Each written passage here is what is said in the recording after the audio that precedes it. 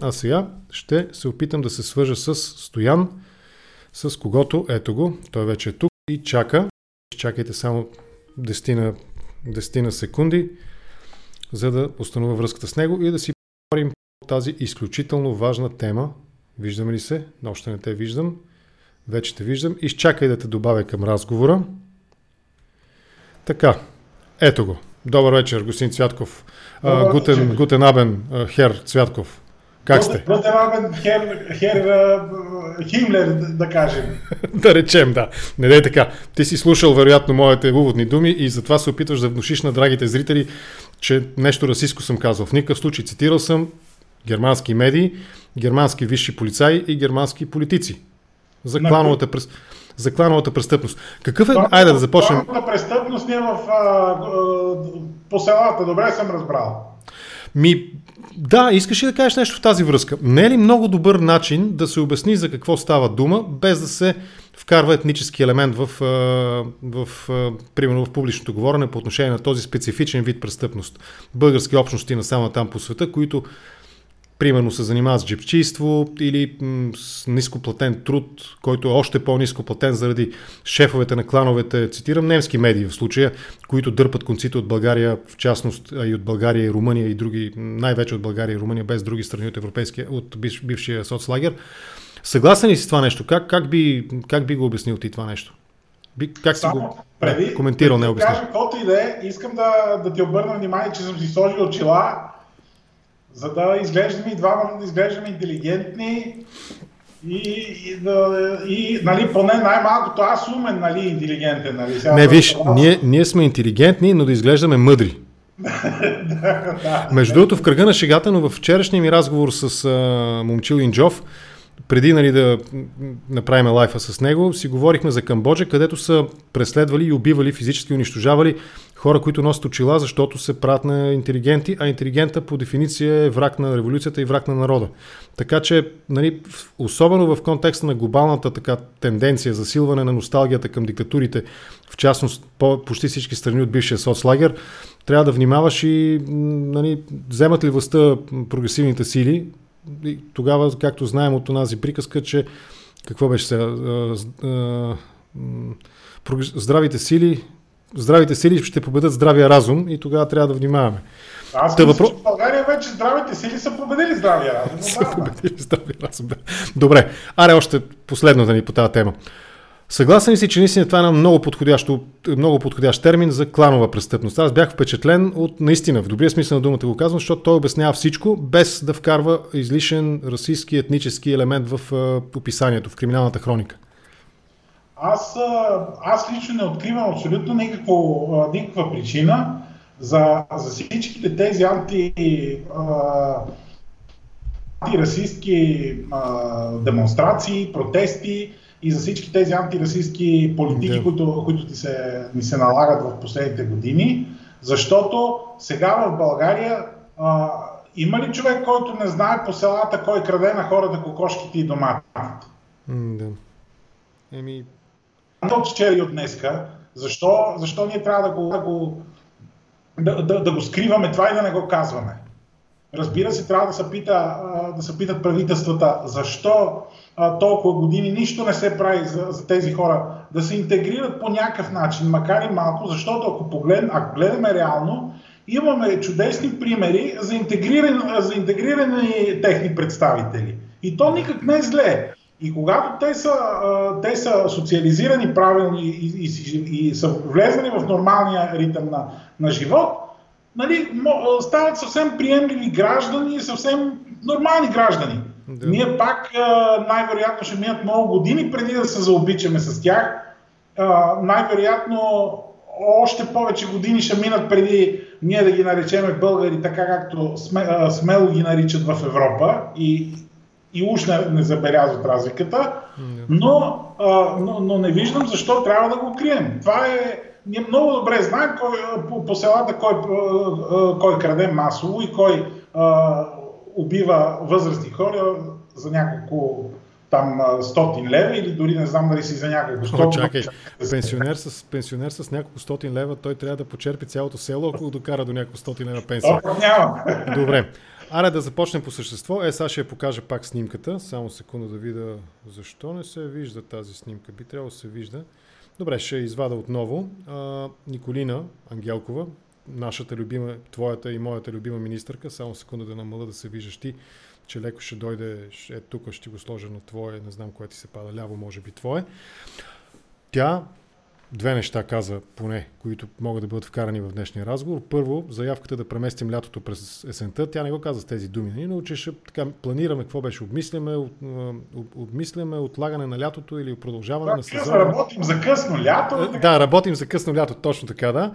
И второто, разбира се, нейните усилия да спаси летния сезон в България, да привлече туристи. Аз изпълням предишния ни разговор и може би оттам да започнем, в който ти го описа това нещо, че в момента ситуацията, в която се намираме, предвид дори така пика, който в момента наблюдаваме по установени позитивни хора с коронавирус в България, все още не е късно България да направи някакви усилия, за да привлече тези туристи, които най-вероятно биха се отказали да ходят в държави като Италия, Испания и така нататък, и Франция дори, в които има пик на туризъм. Разбира се, не на туризъм, а на сериозен пик на заболяването. Разбира се, в предишния разговор отчетохме различията, примерно какво може да се види в Париж или в някъде там в Гърция, дори ако щеш, сравнено с българското Черноморие. Помня, че ти го беше казал това нещо, че гърците да видят някъде един камък върху, два камъка един върху друг и правят от това туристически обект, слагат табели, печатат брошури и така нататък. В този контекст успя ли Ангелкова да спаси лятото или да го премести поне за есента? От това, което виждам и чувам като отзиви, не само, че не успява да го спаси в момента, то всъщност още не е почнало лятото. Аз мисля, че днеска първият чартер е посрещнат в Бургас. Да, тази снимка мисля, че оттам, да. Мисля, че точно от посрещането с Бъглица и Дриан. Боже, до какви идиоти. Ти представяш си гръцкия министър да отиде да посреща някакъв самолет с пътници. В смисъл, има ли професионална бизнес логика, туристическа бизнес логика в подобен зле скалъпен пиар, според теб? Никаква, абсолютно никаква. Значи това е такава, то не само, че няма логика, това е абсолютна антиреклама. Какво им казваме на тези хора, които тя днес ги е посрещала на летището в Бургас? Толкова ни е важно да дойде един чартър, който дори не знам дали е пълен, не знам и колко хора са, но сигурно са не повече от 200 човека. Толкова сте ни скъпи и сте ни важни, че ще дойде лично министър на крака да ви посрещне. Не, че не трябва да се показва на туристите, че са важни. Аз съм много далеч от там. Мисля, дори е изключително важно, но те са важни за хотела, важни са за ресторанта, в който ще отидат. Ако щете, важни са за кмета на общината. Може да отиде кмета там на Несебър, мисля, че отиде в Слънчев, как ли ще спът към кой.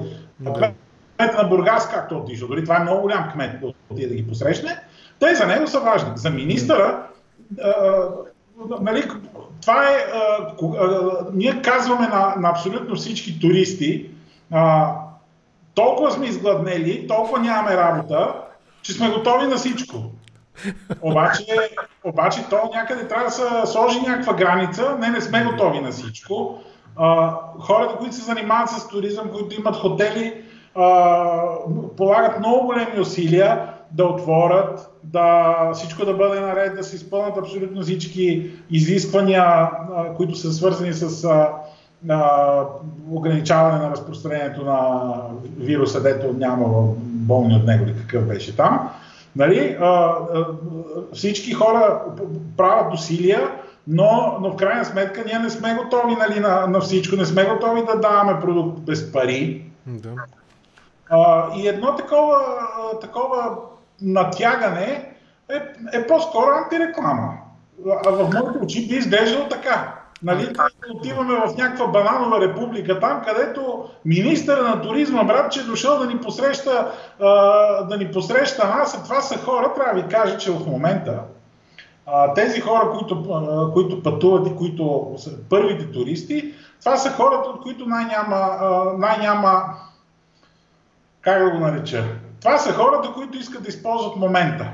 Да използват големите намаления, да използват... Аре, така да го кажем. Това не са хората, които ще изхарчат много пари за туризъм в България. И които ще спасат сезона. Това не са те. Да. Това не са те.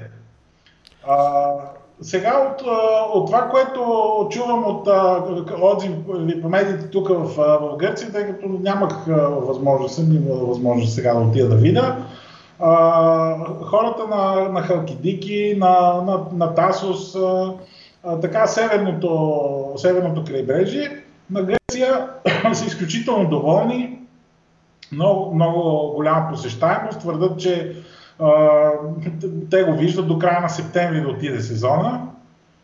Сега, от туристи с коли от България, Сърбия и Македония, аз лично малко песимистично съм песимист, че ще спаси сезона. Но стана? И това е нещо. И това е нещо. Няма избор.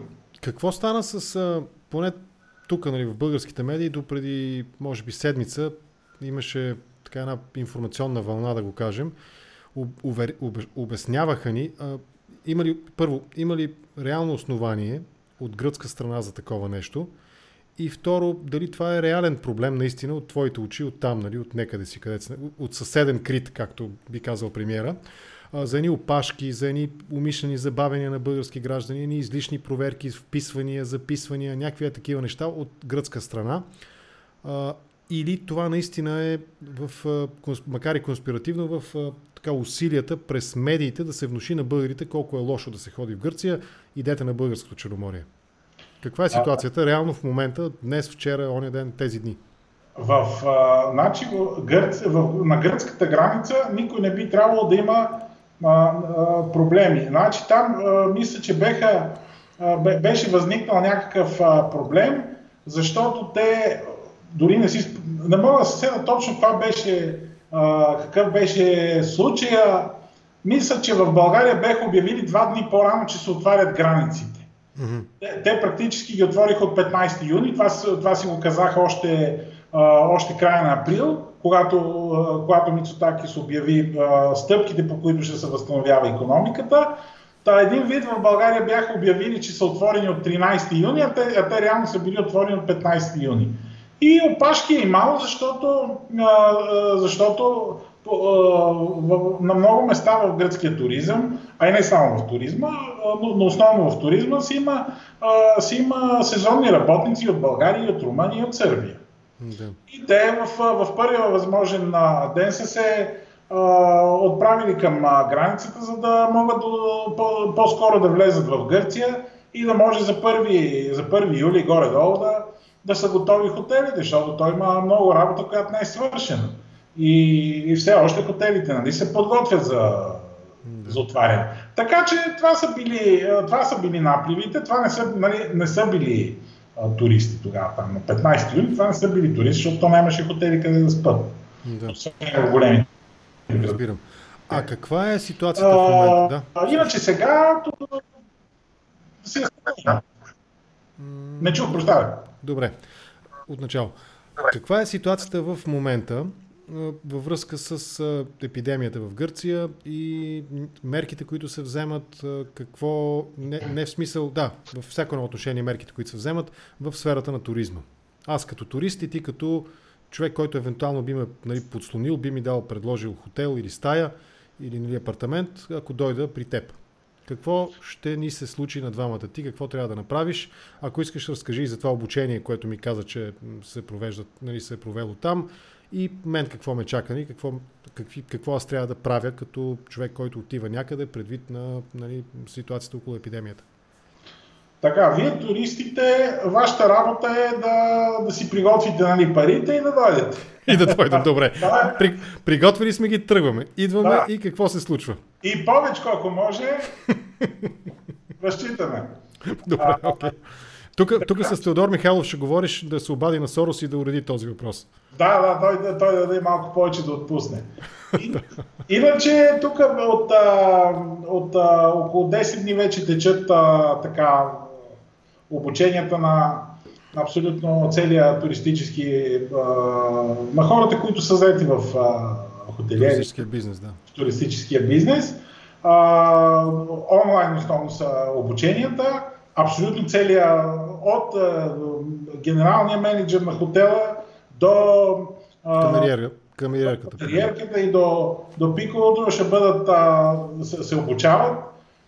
Значи, обученията са в продължение на 8 дни, по 6 часа, това са 48 часа видеоуроци и има страшно много и материали, които да се свалят и да се четат. 8 дни по 6 часа видео онлайн обучение на целия персонал, ангажиран в туристическия бизнес в Гърция. Това се случва. Точно така. Кой го организира? Това го организира Министерството на туризма, Министерството на здравеопазването, университетските болници, въобще абсолютно целият ресурс, който е бил цялата емпирия, която има до тук свързана с COVID в Гърция и която има някаква досежност в туризма, а те са много нещата, горе-долу се казва в доста широки граници по време на тези обучения, които се наблюдават, пак казвам, задължително от абсолютно всички. Накрая си има тест, който пак се прави онлайн и който не е така просто да кажем, че има си го теста и накрая ще се дава, нали, след теста, се дава там в рамките на няколко дни удостоверение, че този служител е минал обучение за тази година и само с такъв документ ще може да се работи в хотелите през тази година, вероятно и до година. Тоест всеки служител, който ще видите в хотелите в Гърция, е обучен със сигурност, доказано. Не може да бъде назначен, не може да бъде назначен официално и няма да ползва никакви права, ако той не е минал не е получил това удостоверение, което се издава от Министерството на туризма. А освен с разходи, свързани с това, че все пак, нали, работната сила на дадения хотел или там комплекс или каквото и да било, нали, трябва да бъде ангажирана 8 дена по 6 часа. Първо са безплатни обучения. Това исках да попитам. Второ те си изпращат линкове и всеки от вкъщи може да ги гледа. Може от вкъщи. Да. Като завършиш, примерно ти, твоя хотел, твоя персонал, всичките трябва да сте преминали през това обучение и тогава хотелът е, грубо казано, сертифициран да приема туристи в условията на епидемия, каквато в момента тече. Персонал на хотела, да. Тогава персоналът е подготвен и знае общо взето как трябва да работи. Изключително много е засегната темата с евентуални случаи на вируса вътре в хотела. Сега тук имаме една тема, че по принцип идеята на правителството беше във всяка една, тъй като е много голям проблем, ако се появи случай на вируса в хотела, какво ще стане, нали, ако другите туристи разберат, нали, примерно ти спиш в една стая и примерно през една или две стаи от тебе има случай на вирус, нали, това ще бъде страхотна паника за хората. Първоначално идеята беше, и тя все още не е отпаднала, доколкото знам, всяка област да има COVID хотел, който, нали, според всяка област да бъде съответен брой стаи, но за съжаление нещо не се реализира тази идея, тъй като правителството първо са обявили, че ще плащат на незаета стая 10 евро, а на заета двойна стая 30 евро заедно с храната, което просто е изключително малко заплащане. То с тия цени общо взето трудно ще се намери персонал, трябва да се намери персонал, който да работи в този хотел.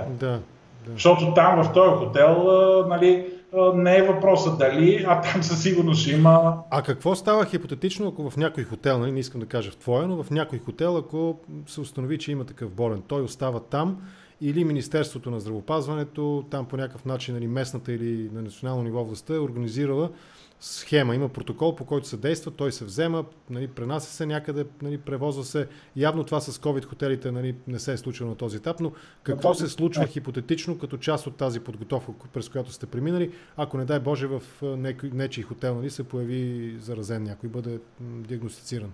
Така, ако на някой му се случи тук в Гърция, защото нали, ние предполагаме, че много хора ще пътуват в Гърция на море, има си абсолютно всички хотели, са задължени да си имат договор с лекар,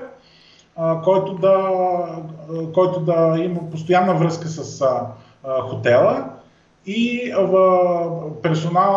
всичкият персонал е обучен да забелязва първичните симптоми и да може да познава така,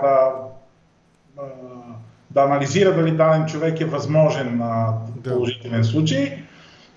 След това управата на хотела се свързва с лекара, организира се, нали, ако лекарът прецени, може да бъде наложена самоизолация на клиента в една стая и вече ако нали, има нужда от настаняване в болница, пак по преценка на лекара, той ще си бъде настанен, чрез линейка ще се транспортира до болницата, ще се настани и така. И общото ще се третира все едно, както си беше, когато и без турист и вкъщи да се разбере. А какво би станало, ако примерно идва някой, турист от някъде от чужбина най-вече, да речем за една седмица, но по средата на престоя си се разболява и му се налага по естествени причини, карантина и така нататък, да остане тези 2 или там колкото е срока, 2 седмици. Тогава разходите той ли си ги поема или част от организацията е такава, че нали, държавата или някой там, нали, местната, който и било, ще помогне по този начин на хотела, защото нали, примерно той не е планирал, има самолетен билет да се прибира обратно или каквото и да било, но му се налага да остане по-дълго време. Какво се случва след този срок, нали, за който той е резервирал, платил и така нататък? Така, за това, което той си е платил, то си е платено и си остава. Да. Оттам нататък абсолютно държавата ще поеме нали, разходите за стаята, които отново ще бъдат там в рамките на 20 до 30 евро. След него, предполагам, че ще трябва да се премине през процедура на дезинфекция и така нататък. Това отново е част от създадения протокол, по който се действа при установяване на случай в някой хотел. Да, има си абсолютно ръководства. Засегнато в обучението един цял ден беше как ще се почисти, как ще се обслужва нали, стая, в която има положителен случай. Включително е предвидени и варианта, при който персонала на хотела откаже, защото трябва да има най-малкото една камериерка, която да чисти по този човек. Ако персонал на хотела откаже това нещо, има право да откаже, вече ще се търси чрез болниците. Има сестри, има такива сътруднички жени. Санитари мисля. Санитари. Много от тези санитари са такива жени, които нали, те ги подмятат, че идват да гледат стари баби, обаче те са си санитарки в повечето случаи, класически санитарки, които си към болниците, има се съответното разрешително. Мисля, че по-неутралният термин по отношение на гледане на хора в неравностойно положение, как беше? Персонален асистент или нещо от рода? Личният асистент. Личен. Добре, пак в тази негативна хипотеза, в някой хотел бъде установен един, не дай Боже повече, нали, 1, 2, 3 стаи бъдат изолирани. Тогава идва въпрос с консумативите. За да може там камериерския състав нали, да отидат да чистят, те трябва да имат, предполагам, някакво костюм. Има си работно предпазно облекло, което е непромокаемо. За това ти ли се грижиш като собственик на хотела или ти се грижиш? Това е твое задължение. Да, абсолютно всички предпазни средства, които са за персонала, които са свързани с дейността на хотелата, са на твое. Да, на грижа, от джоба на това. Да. Добре, което между другото, извинявай, че те прекъсвам, отново нали, не трябва, пак ни връща в една тема, където не можем да кажем, че на всичко сме готови. Не можем да бъдем готови на всичко, защото има хора, които очакват, че тази година ще бъде едва ли не хотелите ще са по 2 за лев. Няма как, защото всичките тези и материали за почистване, и лични предпазни средства, които отделно пък от това ги няма много. Защото сега всички хотели започват да купуват, пак имаме пак имаме някакво такова, да нямаме ръкавици, маските продължават да не падат цените и дезинфектантите. Така че хотелите, за съжаление, ще бъдат с много повишени разходи в това. Разбирам. Естествено стигаме до въпроса, доколкото на мен ми е така известно и доколкото аз следя този казус в България, у нас такива неща не се правят. Няма обучение, няма някакъв, или поне няма публично известен, или аз не съм срещал, някакъв специфичен протокол на действие, правиш едно, правиш две, правиш три. И въпросът е защо Ангелкова вместо да ходи да се разхожда по аерогарите, нали, да посреща там с Бъклица и Дриан, да посреща чартерни туристи, защо не беше направено? Ето ти казваш, при вас това го прави здравното и Министерство на туризма. На туризма и извинявам се. Университетската болница. Университетската болница го прави. Пак е под шапката, нали, на здравното министерство и туристическото министерство. У нас тези неща, имаш ли информация, правят ли се и ако не, това какво би означавало? Нали? Ето, това е една напълно нормална и логична схема, нали, на действие, която са приели гърците. Аз проверих онзи ден, защото точно този въпрос си зададох. Викам си, чакай да видиме как точно в България пак как го правят. И зададох първо в Фейсбук, има група, в която пишат хотелиери. Да. И там зададох въпроса, хора там, нали, няколко дена преди да отворите, имате ли нещо, някакви обучения, нещо коментирате ли, в крайна сметка, как точно ще работите в този сезон, защото, нали, сега аз лично съм си казал неведнъж мнението и при тебе за историята с коронавируса, но то не е, нали, въпроса Стоян или Асен да кажат има или няма. Нали, това е нашата реалност. Така ще живеем, това са изискванията. Аз не получих нито един отговор. Дори не ми казаха да или не. Никакъв отговор не получих. И отворих сайта на Министерството на туризма.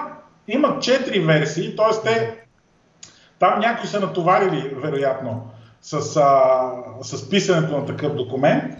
Имат 4 версии, нали, най-новата е, мисля, някъде от края на май, доста стара, между другото. Ама чакай сега, ти сравняваш писмен документ, 50, 20, 100 страници, няма значение, в който се пише правете такива неща. Ама аз ще ти кажа колко страници е. И колко?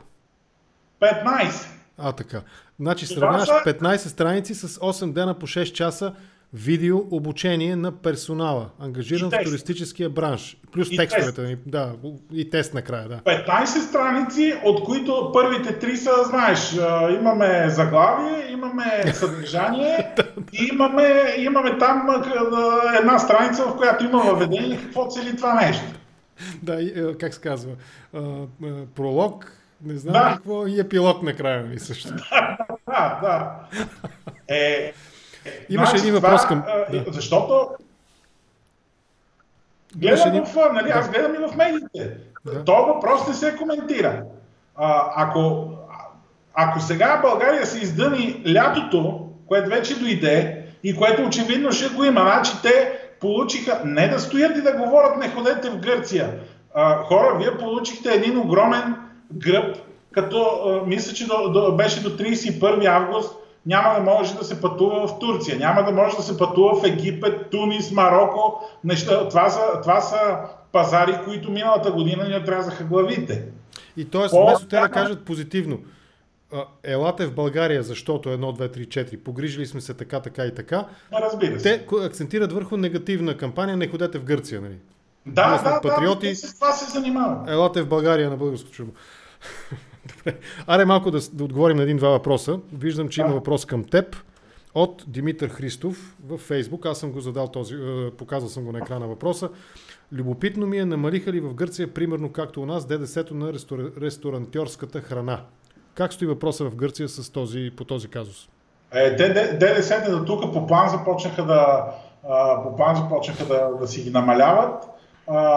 От колко? От 20 или колко е при вас? Беше 24, сега на някои неща става 13, на другия 24, но то се компенсира с други данъци и такси, компенсира се с това, че примерно има... Тоест, намаляването се компенсира от други данъци и такси. Да. Нали, има върху кафетата, върху бирите, има специални направо акцизи са си сложени, които са доста високи. Така че ДДС-то трудно. Аз лично не мога да кажа, че намаляването на ДДС-то е някаква манна небесна за ресторантьорството. Хубаво е да бъде по-ниско, за да може, нали, това е скъсяване на сделката на разстоянието между клиента и ресторанта. По-евтина сделка за двете страни, и то основно за клиента, но намаляването на ДДС-то за ресторантите, което се направи, то трябва да бъде част от някаква по-обща политика, по-цялостна политика за този. Ама аз мисля, че точно с теб го обсъждахме това, че тази стъпка е една прекрасна врата към развихрене на сив и черен пазар, защото малките магазинчета, примерно, вместо да купи алкохола или там, нали, хранителни продукти, или каквото, на което на алкохола не може, защото е акцизна стока, но вместо да купи, нали, неща, които продава от борсата, ще ги купи от ресторанта ще ги води там, нали, как се казва, пуснати. Ти мисля, че ти разви тази. Разбираш ли ми логиката каква е? Да, аз я разбирам. Май не бях аз, някой друг беше, но това е абсолютно така, ще вземат ресторантите да стават магазини, хранителни магазини. Точно, да, ресторантът ще стане хранителен магазин, да. Само няма да може да продава алкохол, нали, на такива цени, защото той си така или че акцизна стока с фиксирано и там са малко по-тежък е механизъм по промяна на данъците. Ама сега не е ли обидно сега да се стои, нали, те вече просто на много, ресторантите са страшно много. Те трябва да мислят в това как да си увеличат оборота, а не как да намалят ДДС-то, което в крайна сметка не е техен данък. Той е данък на крайния клиент. Да. Има и друго. Това, с което ти започна, че не е работа в този смисъл, нали, на министъра да се грижи, нали, посрещайки, обгрижвайки, нали, създавайки впечатление колко е желан и така нататък, а е работа именно на хотелиера, на ресторантьора, той да покаже съотношението си към туриста, че той е много ценен за него, а не е ходещ портфейл, нали. Както ти ми каза, ако ще идвам да си приготвя парите, ако си спомняш. Много по-добре е да изпратят, примерно там, виж, дори да не е кмета, защото, нали, кмета на Бургас не е му само работата да посреща туристи. Бургас не е град, който, примерно, разчита само на туризъм. Да отиде, ако искат, да отиде, примерно, този, който те трябва да имат някаква асоциация там. Примерно на хотелиерите в Слънчев бряг. Или заместник кмета, който е примерно по туризма, по услугите, аз не знам по какво. Да, и да отиде, добре дошли, тук две български момичета, красиви с носи, да ги посрещат с хляб и сол и да им каже, слушайте сега, понеже дойдохте вие тази година за първи път, ние ще ви заведеме безплатно да видите. Айде, кажи какво да ви заведеме да видят. В Бургас? Не знам. Някъде, в България. Може да видите... да ги заведеме. На шипка да ги заведат. Не бе, до Варенското езеро да видят как то си променя света. Да. Елате да видите, нали, добре, че дойдохте малко по-на юг, че да видите горе какво става при нашите. Добре. Значи, ето, първото нещо, което е съществена разлика между начина, по който функционират нещата в Гърция и България, това е, аз съм впечатлен от този разказ, но и не знаех, че чак за такъв мащаб става дума. Това е обучението, свързано с със сигурността на безопасността на тези, които ще дойдат при вас там. Обучението е титанично. Значи да говорим, че се засягат абсолютно всякакви теми. Засегната е темата какво ще случи с болен в стая. Засегната е темата как ще се работи. Там се коментира и да се извика, нали, психолог при нужда, който да разговаря с гостите, които са в хотел, в който има потвърден случай. Има засегната е темата с препарати, които да се ползват. как да се ползват, включително за белини, за алкохолна основа, как се казваше, с този течния кислород. Озон ли как беше? Да, с озон. Май, не съм сигурен, да. Да се дезинфекцира. Просто засегнете, включително е засегнато какво да се случи, как да се процедира, ако не дай Боже има и смъртен случай. Абсолютно всички теми и аспекти на живота, свързани на туристическия живот, които са досегнати от коронавируса, са засегнати в това обучение. Разделено е, разбира се, в началото е по-общо, после е разделено по отделните детайли. Първо е общото, после е детайл. Да, после как департамента с камериерките как ще работи, после поддръжката как ще работи, басейните как се... Всичко. Какво друго ти като човек, който професионално се занимава с туризма в Гърция, там където много страдат българските политици, че българите предпочитат да почиват, значителна част от тях, не знам по-голяма или по-малка, не е толкова важно в рамките на този разговор. Какво друго има като разлика и защо в крайна сметка пешо от съседния вход, паляйки колата, ще тръгне към, как се казваше там, граничния пункт с Гърция, а няма да тръгне към Бургас или към Варна? Варна ясно, там Варненското езеро, там ясно. Там работата е осрана, нали, отдавна. Нали, там няма какво да го коментираме. Но защо ще предпочете Гърция пред Южното Черноморие, примерно? Случая с водата във Варна, между другото, показва колко правилен и колко дълновиден беше въпроса на Ива Николова, свързана с фекалните води. Ако си спомняш, вие се смеехте на тази жена, но трябва да почнете да четете ПИК. По-често. Недялков харесва този стрим. Разбира се. Сега ако ти звънна, нали, господин Цвятков, как се казваше вашия хотел, искаме да направим един позитивен отзвук, нали, опис, как се казва, отзив, един позитивен репортаж, един позитивен за един патриот, български патриот в Гърция. Веднага му давам името и даже почваме там, не знам, ще бъде много хубав момент. Очаквай Ива Николова да ти звънне утре на вратата. Направо да дойде тук да се викне най-накрая, да й разкаже колко много ги харесва. Сериозната част на нещата.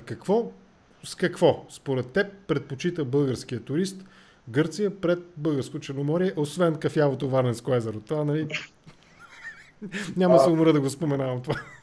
Значи, аз не знам какъв вътрешен туризъм принципно им се иска. Да. Вътрешен туризъм е имало некога.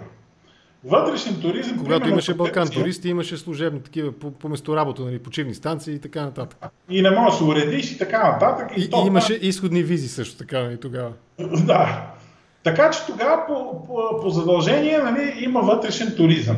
Да. Примерно аз ще ви кажа, че в Гърция като цяло вътрешния туризъм, освен кризата, която мачка хората тук вече от 2010 година насам. Да, слушам. Островите вътрешния туризъм пада под 3%. Тоест, нали,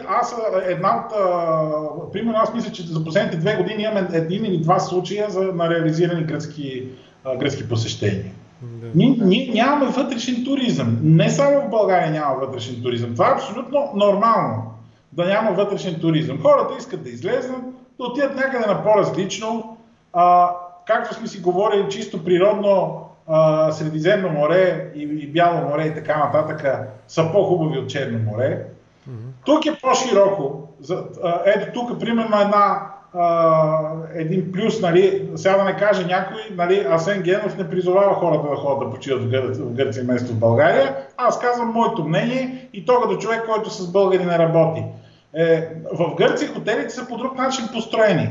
Много по-добре и по-безопасно е да се избират хотели, които не са тип една сбита сграда с много тип сити хотели, а да се избират по възможност хотели, които са направени на по-широко пространство, с много наброй малки сгради. Да. Ти това го казваш в контекста на сегашната ситуация с епидемията. На сегашната, да. А и по принцип. Значи едно е да знаеш, че до теб има една стая, отляво и отдясно има една стая и на теб има една стая и три стаи. Друго е да знаеш, че има максимум един апартамент отгоре, защото примерно виличката е на два апартамента. Да, разбирам, да. Та първо на софиянци, значи ти знаеш, че това Александруполи и Кавала са ти на 300 км. Защо до Бургас са 400 дни? То е по-близо. Така. И много хора, те безплатните чадъри в Гърция не са безплатни чадърите. В Гърция е безплатно паркирането. Кой ходи в Гърция на море от българите? Хора с коли. Ти като отидеш в Созопол или в Слънчев бряг или във Варна или в Бургас и като знаеш, че на всеки ъгъл да чакат две мутри, които са сигурно 3 пъти по-големи от мене, за да ти вземат 20-30 или не знам колко лева за паркиране на колата, много ли ви е хубаво? Това е изнудване на хората с колите, бе. Да. Отделно бетонирането. Ти сега не знам дали виждаш, циркулира една снимка. Чакай, преди бетона, нещо, което мен лично много ме впечатлява в целият този разговор за туризма. Лично аз смятам, че това е много примитивна доктрина, много примитивна теза.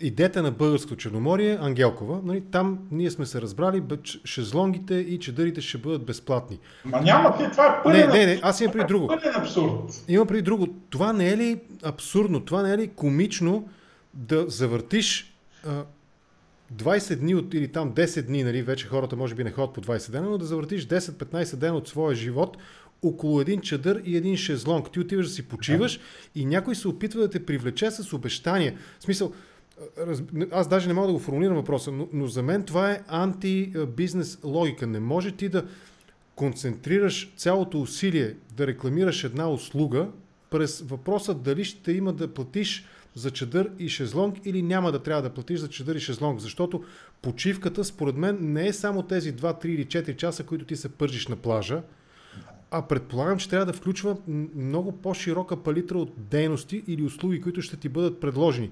В този смисъл не мога да разбера това усилие на управляващите, на Ангелкова в частност, нали, да рекламира българското Черноморие през цената на шезлонга и чадъра.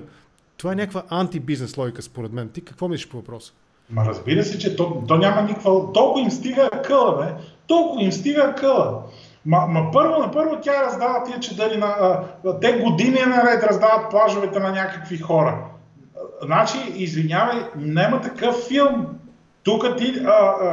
Първо тук най-хубавите плажове, тия, които в България първи са раздадени, тук са общински. Общината слага чадърите и шезлонгите. Сложени са едни нормални цени. Мисля, че е комплект на хубав. Говориме на плажове, които са с синфлаг, които са организирани. Какво значи синфлаг? Това са топ плажовете. Да, окей. Говориме за плажове, които са хубави, които са известни в цяла Европа, може би в целия свят. Това са общински плажове, където са сложени кафенета. И каква е цената някъде далече, два шезлонга и чадър? Мисля, че са, какво беха, 4 евро беше май чадъра, нали? Може да си вземеш само чадър и по 2 евро за леглата. 8 евро мисля, че беше. За ден, на ден или на как е на ден? Да, на ден. Кащаш го и колкото стоиш. Бе, нещо много кашаме с теб днеска. И билетче такова и можеш да си го покажеш, нали, че си го платил. С номера на това. Друга ми е мисълта. Значи, първо, повече от 40% от площта на целия плаж не може да бъде заета с това нещо. Това е първо. А у нас, за сравнение, знаеш ли ги? У нас мисля, че обратно, мисля, че май минава 60% заетата площ. Да. Така. И второто, което е, няма място на плажа, което да е заето от този чадър и от този шезлонг. Тоест, ти като отидеш с твоята кърпичка и с твоя чадър, ако искаш си купи едно, продават се легла, по 20 евро се продават, такива, нали, плажни, на плажа. Ако ти харесва мястото Хикс и там общината е сложила легло и чадър, отместваш ги, слагаш си твоите и там си стоиш. Не да дойде онзи на първа линия. Мутрата, да ти щупи главата, да. Да, абе човек, никой не те притеснява като турист да дойде и да те преследва. Ти да се чувстваш, че непрекъснато нещо трябва да плащаш за това, че си отишъл на почивка. Това чувство тук е изкоренено, никога не се е появявало и го няма. И заради това тук идват повече хора. Това е. Това говори за... Бяха чел някога преди години едно изследване именно в такова мултинационално трансгранично изследване за сферата на услугите. И там мисля, че конкретните държави бяха определени с този индекс как беше? Servant Nations, мисля, че беше. И бяха класирани по... Не помня кои бяха, може би на първо място бяха Индия, не съм сигурен. Бяха класирани по това настроение да служат, защото става дума за сферата на услугите, да обслужват, в най-добрия смисъл на думата, да обслужват своите клиенти, каквито са в случая туристите. И ти като кажеш, това е изкоренено, това естествено... То не го е имало като че ли, но и да го е имало е премахнато. Тоест това означава, че тези хора там наистина са разбрали, че отивайки една група хора при тях през лятото, отиват там и те, за да им вземат колкото може повече пари, трябва да ги удовлетворят колкото може повече, а не да ги изнудват колкото може повече. Точно така. Защото ето тази година 75% примерно на 75% или 70% мисля, че, но там някъде от икономиката на Крит е туризъм.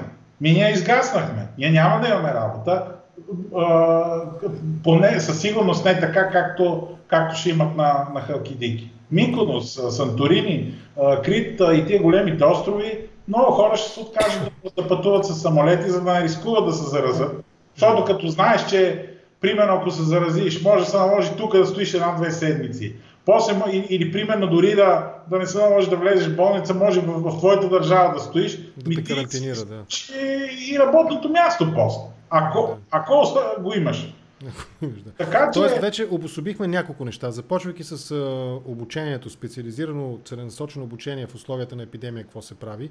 Да, което по мое наблюдение сега аз не съм бил в България, не съм видял, но по мое наблюдение това, което има като информация в интернет, а България е доста онлайн държава, поне обществото ни,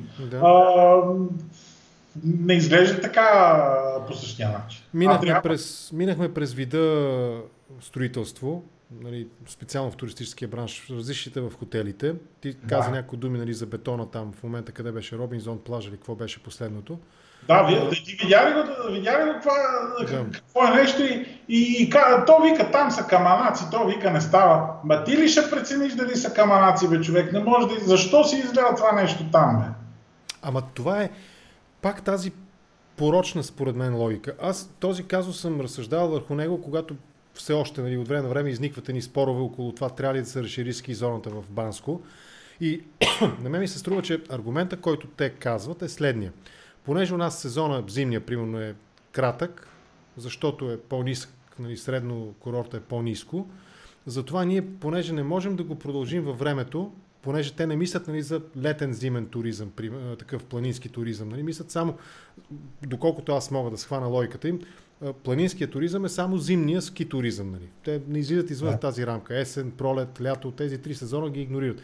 И понеже са ограничени в времето, много кратък период, в който има сняг, затова те се опитват да разширят площта, за да може на тая площ да струпат максимално повече хора, без да мислят тия хора къде ще сърят и къде ще се отичат тия фекални води, с извинения за френския. Горе-долу мисля, че същата логика е валидна и по отношение на летните ни турагенти, да го кажем така, не агенти, а актьори на туристическата сцена. Да. Опитват се максимално да изблъскат колкото може бетона да го към брега, към ивицата, за да може там да нацвъкат ни капанчета, в които хората да си харчат парите, те да им ги взимат парите. Те не ходят толкова. Те не ходят толкова. Тук не знам, не следа статистиката. Ти имаш ли, освен усещане или някакво лично такова впечатление, можеш ли да коментираш някакви конкретни числа? Кое? Колко хора ходят следиш ли някакво процентно? Нали, табелите ли хора? Аз ще кажа, примерно, имаме един, ще си махна очилата, че знаем, че си умен, махни ги спокойно. Знаем, че видяхме, че си интелигентен. Да, а който е убеден, че съм прост, съм си прост. Извинявам се. Нещо се задавих се, като те слушам и се задавям. Та какво казваш, прекъснахте? Имам един приятел, който той има 2 хотела, които са му близко до мене. И от няколко години той продава обаче All Inclusive, обаче много ефтин All Inclusive. Но и предимно с руснаци. Да. И много пъти, защото туроператорите събота и неделя не работят, а взимат резервации от твое име, и много пъти се случва в топ сезон, нали, да ти кажат, имаш примерно 5 резервации са ти постъпили за 5 стаи, пък ти имаш само една стая, 4 стаи са ти овербукинг, и те идват при мен, защото сме близо, спът при мен и ходят там да се хранят хората. Да. Значи, миналата година имахме 2 души семейство от Петербург, а СНТ беха за 10 дена, и след 2 дни жената дойде и вика се извинявам, обаче вика, може ли да ми вземете 20 евро? И аз останах като гръбна. Сега аз съм хотел, тя спи при мен и ми иска да заем. И каква била историята? Там някой им казал, че техен познат тук работи и те да отидат да го видят, но искат да му купат подарък, защото нямат пари. А защо нямат пари? Защото са си направили ред, че след 5 или 6 дни ще получат заплати и са дошли тук на почивка, на All Inclusive, всичко им е включено, храна, пиене, всичко. Да. Те са дошли 5 или 6 дни без пари, бе, човек. Това е много... Докато им дойде заплатата. Докато им дойде заплатата. В чужда държава. И ти сега като лихвар ли се прояви или като съвестен гражданин, даде ли им 20 евро? Разбира се. Колко си поиска обратно? 30? Не, 20 си поисках. Те са много случаите, в които туристите просто изпадат в странни такива ситуации. Аз нямам наблюдение, че масово се ходи по заведения. А пък вече в България върху такива бетони, кои заведения най-много работят? Заведение, което е така около плажа да се вижда, ама не на плажа да се излят бетон, а заведение, което да гледат някаква природа, която си я нямат. Какво да гледа бетона холандеца или англичанина или германец? Какво да му покажеш бетон? Който идва от ситито, примерно, идва от ситито, където има няколко дръвчета. Защо? Айде това ми го обясни. Ти как си го обясняваш? Отговори ми на този въпрос. Ти как си го обясняваш това, че твой колега, нали, в туристическия бизнес, няма за ценност това пред очите на туриста да има природа, да има красива гледка, да има, нали, там спокойна картина, която ще му помогне да се успокои. А той смята, че за туриста е ценност да има отсреща дънеща музика, да има асфалт, да има кебабчета, да има скара, бира, нали, да има, аз не знам какво. Това на какво се дължи? И хотела да му е вътре в водата, ако може. Да, ако може да е стъпил във водата, да. Аз не мога да си го обясня това нещо. Някакъв човек първенющ има, това са някакви такива посткомунистически някакви остатъци, дето си помислихме, че там на какво искат да изкарат Черно море? На Малибу? Нали, просто... Ама не, то дори там, нали, картинките поне, за съжаление не съм ходил много по такива екзотични дестинации, но картинките поне показват ясно, да, има много голямо съсредоточаване на строителство, нали, примерно хотели, големи, високи сгради, но има и достатъчно пространство и въздух и природа. Има място. Тук има много хотели, примерно има хотели имат фамилията Метакса, тези, които правят коняка. Да, коняка. Така, той е собственик на много голям, значи сметни си, хотел е във вид на, той е цяло село, говориме за 2200 легла да.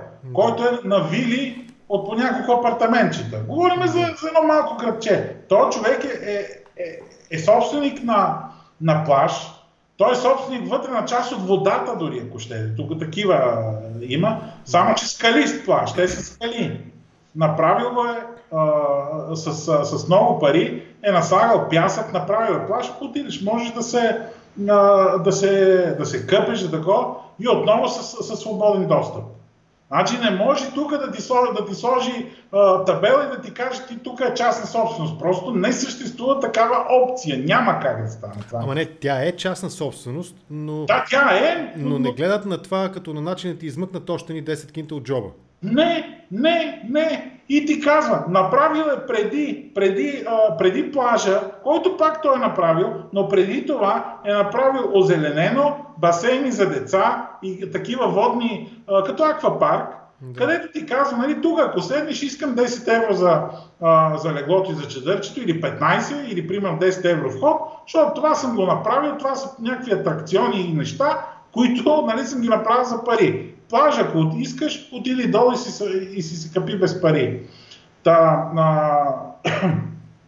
Дори тези хотели, дори тези хора, които, нали, ние нямаме в България аналог на такъв човек, дори те не си позволяват да построят по такъв начин хотел. Хотелът му е доста навътре, с такива автомобилчета за голф, разкарват гостите навътре и така нататък. Има цели с автомобила, има си улици, с пътни знаци и така нататък.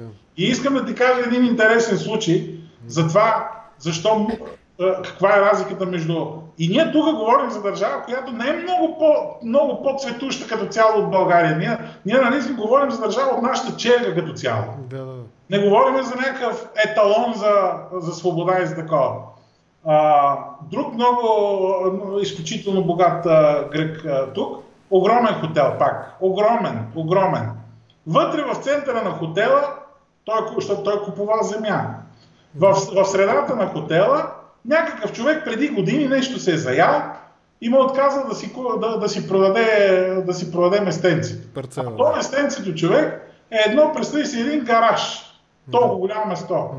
Супермаркет е направил вътре. Осигурено му е път, има достъп и този човек прави търговия с гостите на този огромен хотел вътре в него. Разбираш ли? Държавата е станала това супермаркет. С път, откъдето да мине да си зареди стока, откъдето просто му е осигурено. Тоест, не са му почукали на вратата едни, нали, мачоси с предложение, на което не може да откаже. Не, и тук говорим за имоти, които са, например, на няколко стотин метра от водата. Не говорим за някакви имоти, дето са... Некъде си, на 2-3 км в сушата, навътре в сушата. Добре. Това е разликата, разбираш, и разликата е в усещането в човешкото усещане. Това обаче предмет ли е на дейността на изпълнителната власт, на Министерство на културата, и на културата може би въпроса, на Министерство на туризма, на смисъл на някакви регулатори, или това е въпрос на менталитет и на начин, по който ти мислиш за бизнеса и начин, по който ти смяташ, че трябва да се прави бизнес, с цел да удовлетвориш хората, които идват при теб, да извадат колкото може повече пари и да ги оставят при теб, за да имаш ти по-голяма печалба. Или да опростя въпроса. Ангелкова, това нещо... е комплексно. Да, окей. Казвам, че е комплексно, ако е прекъснало. Да, въпросът ми беше дали Ангелкова може да повлияе на това или който и да било друг произволен министър на туризма в България. Тя няма представа, човек. Тя, нали, това, което казваш, тя 20 дена се занимава с чадърите и с цените на чадърите. Тая жена няма никаква представа от туризъм. Нито министър-председателя има представа на туризъм. Тотален провал са там. Нито в туризма, нито в ресторантьорството, никъде. Никъде. Те в тази област са кръгли нули. Аз съм... Нищо общо с истината няма. Разбирам. Отново въпрос на приоритет и на целеопределяне, да го кажем така. Какъвто и приоритет да са, те нямат подготвени хора, които да ги прати. Как ще сложиш? Сега, вижда се Борисов, че не разбира от тая работа. Сам да се види, нали? Той си разбира там нещо друго, там чекмеджета, работи, каквото ще да е. Глок до главата. Глок, да. От Глок, какво беше друго? Там футболистите, нали? Той е... Трансфер на футболисти, да. Да, видя ли, че Бистрица са разболяли футболистите от коронавирус? Ма не можах да проследят всички тия сюжети. Гаргоров бил се разболял от коронавирус. Както и да е. Борисов, нали, той там си трансферира футболисти и така нататък. Да разбираш общо след от икономика и такива неща, си бос.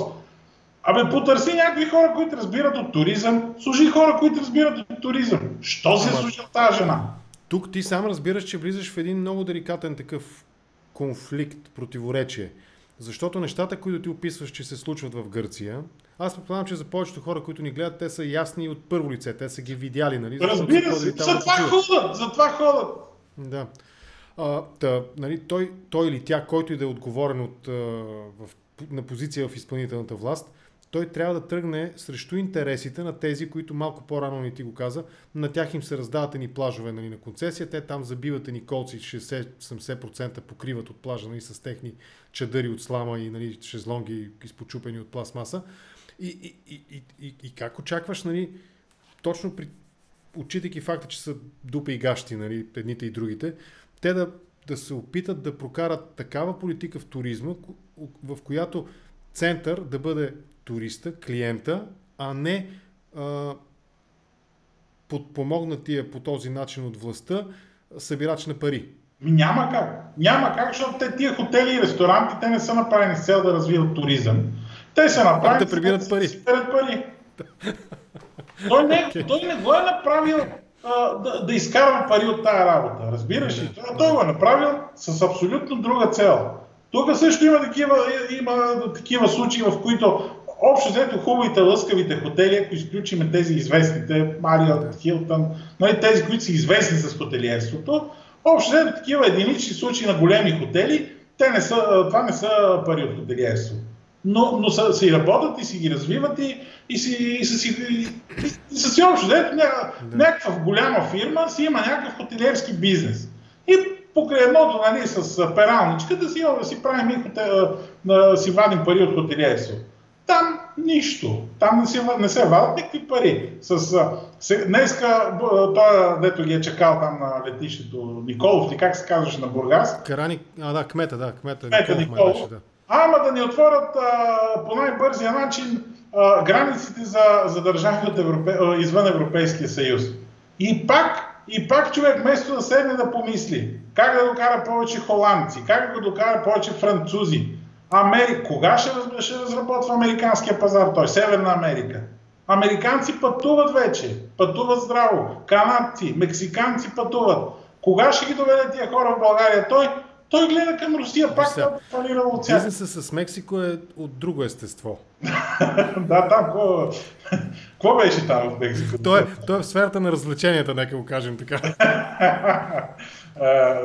Не, просто идеята ми е, че вместо да гледаме на Запад, ние пак гледаме към руснаците. Руснаците отдавна нямат пари. Там е мафиотизиран туристическия бизнес, там не се осъществяват свободни пътувания. Отделно това, което ти не веднъж си казва и си вадили... Да, даже сме влизали в такъв деликатен спор с теб, нали? Да. Статистическите тези, данни, които изобщо не знаем какви са. Какво не те чух? Прекъсна? Да. Има предвид за тези, които казваш, че не се знае, тия, които купуват тези имоти, които са купили тези имоти. За тях, да. Че не се знае. Те там отделно си правят абсолютен бизнес тия хора в Русия. Си има сайтове, които си пускат имотите като някакво руско Airbnb, разбираш? Да. Добре, Стояне, мисля, че общо взето час и 20 минути говорим с теб. 10 минути, както господин Захариев би ми направил забележка, би ми припомнил, че аз говорих. Това беше по технически причини. Ти имаше там да довършиш нещо свързано с твоите професионални задължения, да го кажем. Да. Благодаря ти. Тоест, разбирам, че поне от твоята така дистанцирана, макар и съседска гледна точка открит, Ангелкова по-скоро не се справя с това да спаси лятото, да спаси туризма, летния туризъм, или поне да го премести през есента или зимата, ако е възможно. Не, лятото винаги си е... винаги си е ходил сезона до към края на октомври, поне тук наоколо. Обаче какво се случва? Значи края на октомври, след 5-6 октомври вече, някакъв сериозен, смислен туризъм, дето да се изкарват пари, не. Тогава просто най-луксозните хотели свалят изключително много цените и те тогава остават да работят те там 10-20 дена на някакви много мижави проценти от заетост. Октомври месец. След септември месец. Добре, аре да свършим така, приятели, които гледате. Ето тук е сега продуктово позициониране. От теб искам 1 кило маслини стафидата, като си дойдеш от Гърция към България. Ако решите да ходите към Крит, ето го Стоян, пишете му и той ще ви обясни всичко и ще ви настани, ако е необходимо, нали така? Разбира се. Добре, Стояне, благодаря ти извън шегата. Благодаря ти наистина за този разговор. За мен беше интересно да чуя твоята гледна точка, професионална гледна точка по отношение на летния туристически бизнес. Това е. Бъди здрав, до скоро. Сега ще изключа. Лека вечер и пак... Бъдете смели. Бъдете смели, да. Българското лято идва. Бъдете смели. Не, това е един друг абсурд, за който ще си поговорим някой път, ама нека да влезем в това настроение да коментираме политическата ситуация с теб. Там има много какво да кажем. И Борисов има и нови изяви, нали? Гледахме го днес как говори на немски. Има и други такива, така че ще поговорим и за това. Гутен абен, хер Цвятков. До скоро. Чао! Така, приятели, това беше